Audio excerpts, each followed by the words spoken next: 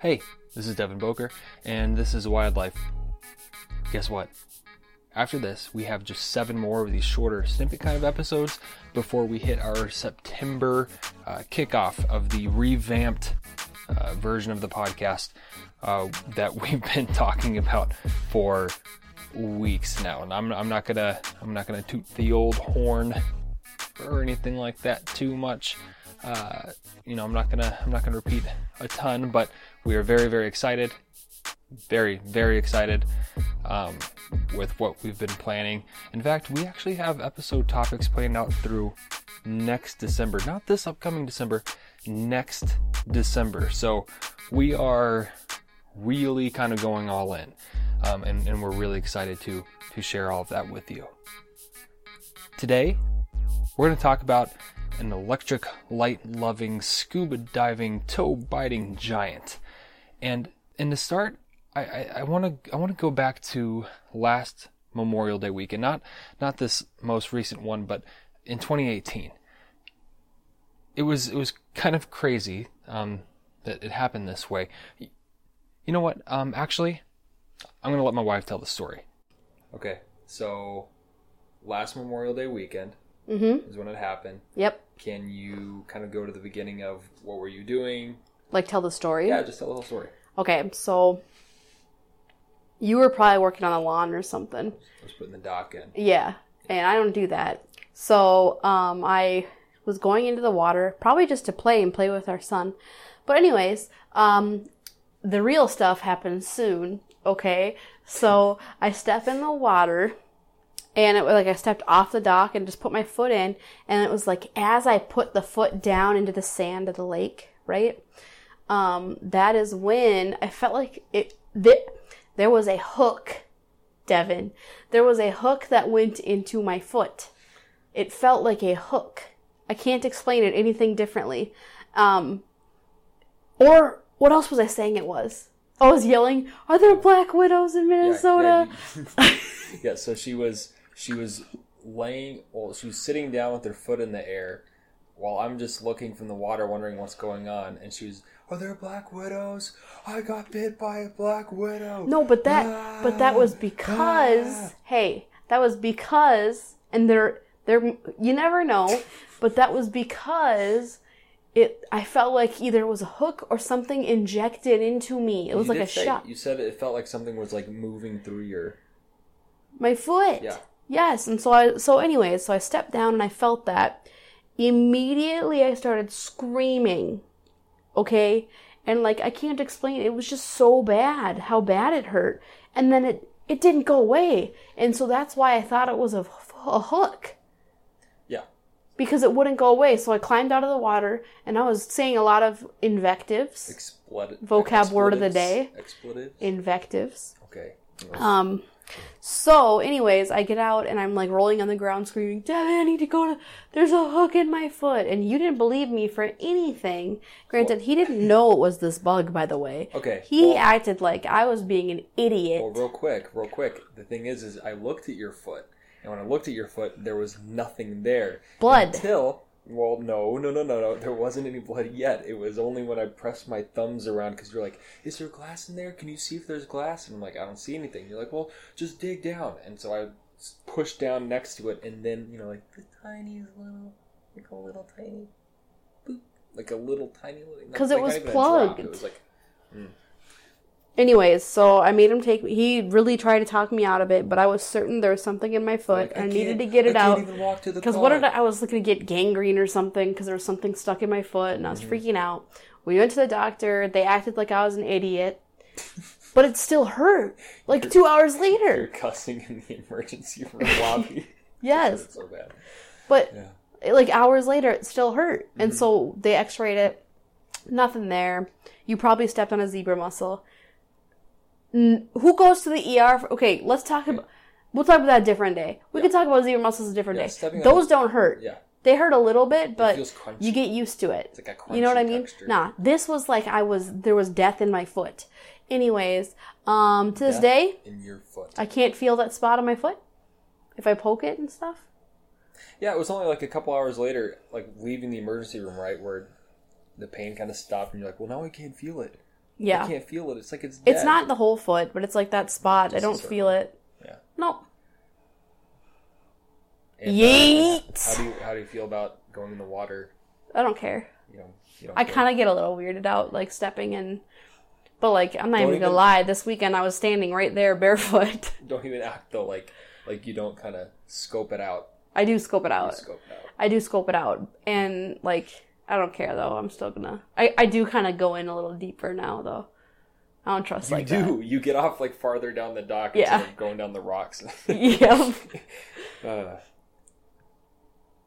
Okay. What you're just listening to, that was a conversation between my wife and I. That was Chelsea. You may know her as frequently as our animal guest on the podcast, or with her affiliation with the TWL Hiking Club, which is undergoing a bit of a revamp with everything else. Anyway, that was her story from Memorial Day weekend of 2018. And as you might have gathered, she mentioned in there, you didn't know it was a bug yet. That's exactly right. What it turned out to be was a bite from a bug. Now, if you've never seen one of these, I don't really know how to describe them. They look like almost like if a cockroach were a tank and had an alien head and then just killer biceps, like just a swole gym bro cockroach tank alien creature. Really, really hard to describe. Now, some of you may be familiar with the YouTube channel Brave Wilderness, with what's his name, Coyote Peterson. He does this thing frequently where he films himself being bitten or stung by different insects or whatever. And there is one where he gets has himself bitten by a giant water bug. And basically, if you want to see a shot-for-shot reenactment of my wife's interaction with this bug, all you have to do is watch that video. And anyway, that insect, that bug, giant water bug, isn't the most exciting name in the world, is it? But they have a lot of different names. They have toe biter, electric light bug, alligator tick. People have come up with many different names for this fascinating little critter. They are the largest of the true bugs and belong to the family Belostomatidae. There are roughly 170 species, with the one here in Minnesota and in North America being Lethoceras americanus, getting up to around 1 inch wide and 2 inches long. They are common predators in ponds, lakes, and wetlands around the world. Yes, including North America, where they spend most of their time on the edges of water bodies and among the vegetation, where they lie in wait to ambush their next meal. Their shy nature and camouflage means that they aren't nearly as often seen in the water as one might expect, though that is where they spend much of their time. This means that more often than not, people spot them when they've left the water and taken flight to a new location. Yes, they can fly. They'll often be found in parking lots and similar places where they are commonly mistaken to be cockroaches or something else entirely. They're even found in people's pools from time to time. Now, what do parking lots and pools have in common? Lights, of course. Pools are usually lit at night, not just as in being cool. Yeah, but they're lit at night. Parking lots are lit at night, and their nickname, electric light bug, it's not random. It's earned for their strong attraction to lights. Despite their strong association with water and their aquatic nature, the giant water bug still depends on oxygen to breathe. Members of the genus Lethoceras have an incredible adaptation that allows them to snorkel. It's called a respiratory siphon and is positioned right on their booty. So in a sense, they butt breathe by sticking their butt out of the water to have access to oxygen. Even cooler than that is a giant water bug scuba system. They are able to trap bubbles beneath their wings, bringing it with them below the water surface as a personal respiratory system.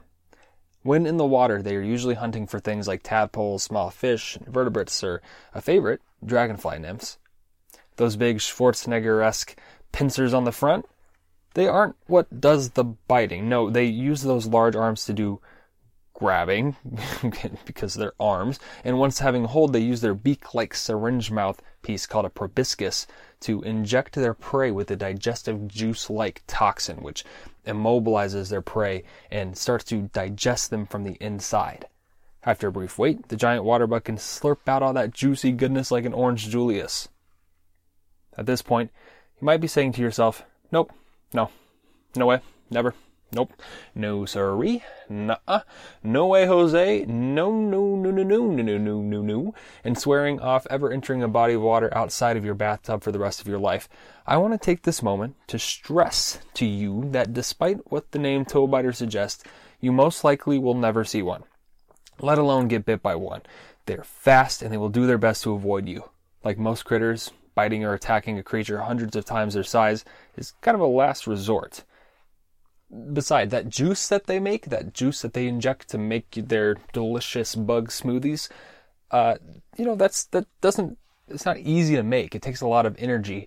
They don't want to waste it. Obviously, they're not going to be able to eat you, so you're probably safe most of the time. They try to escape first, and even if they're cornered or stepped on, usually they try to play dead before finally resorting to that pinprick from hell that is their bite. Their role in the ecosystem is also vital, irreplaceable, which I suppose is pretty much what vital means, and just may be enough to convince you that you have more to like about these critters than to fear. You could consider them a bit of an apex predator. They dominate the top of the invertebrate food chain in most places they inhabit, keeping the other, more annoying insect populations that many consider pests from getting out of hand. Just imagine what it would be like without them. You can enjoy your time at the lake or hiking near a pond or birding at a wetland knowing that nearby you have a little friend helping to keep you comfortable. The giant water bugs, specifically the males, are also excellent parents.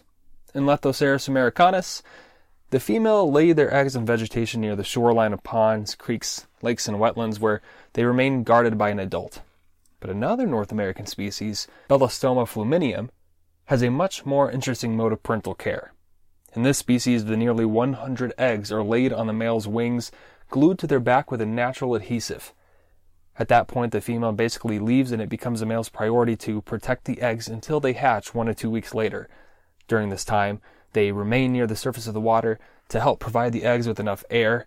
They'll even bask to dry the eggs and prevent growth of algae, and they'll even wait a while to eat after the eggs begin to hatch to avoid eating one of their own young.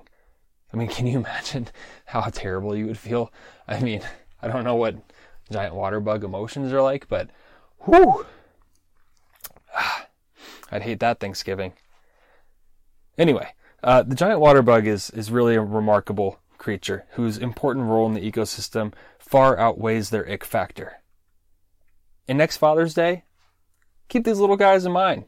They're pretty good dads. Not super common in the animal kingdom. So, props to them. Well, that's all for today. Before I go, as usual, I would like to thank all of our patrons who support us through patreon.com/thewildlife for as little as $1 a month, by the way. Without them, our show, what we do, it literally would not be possible. So thank you so much. And if you are interested in doing that, and of course, at the different levels, you get all sorts of different perks, ranging from stickers of impossible power to coffee mugs to submitting questions to podcast guests before we interview them, all kinds of stuff. You can find out how on patreon.com/thewildlife. See you later.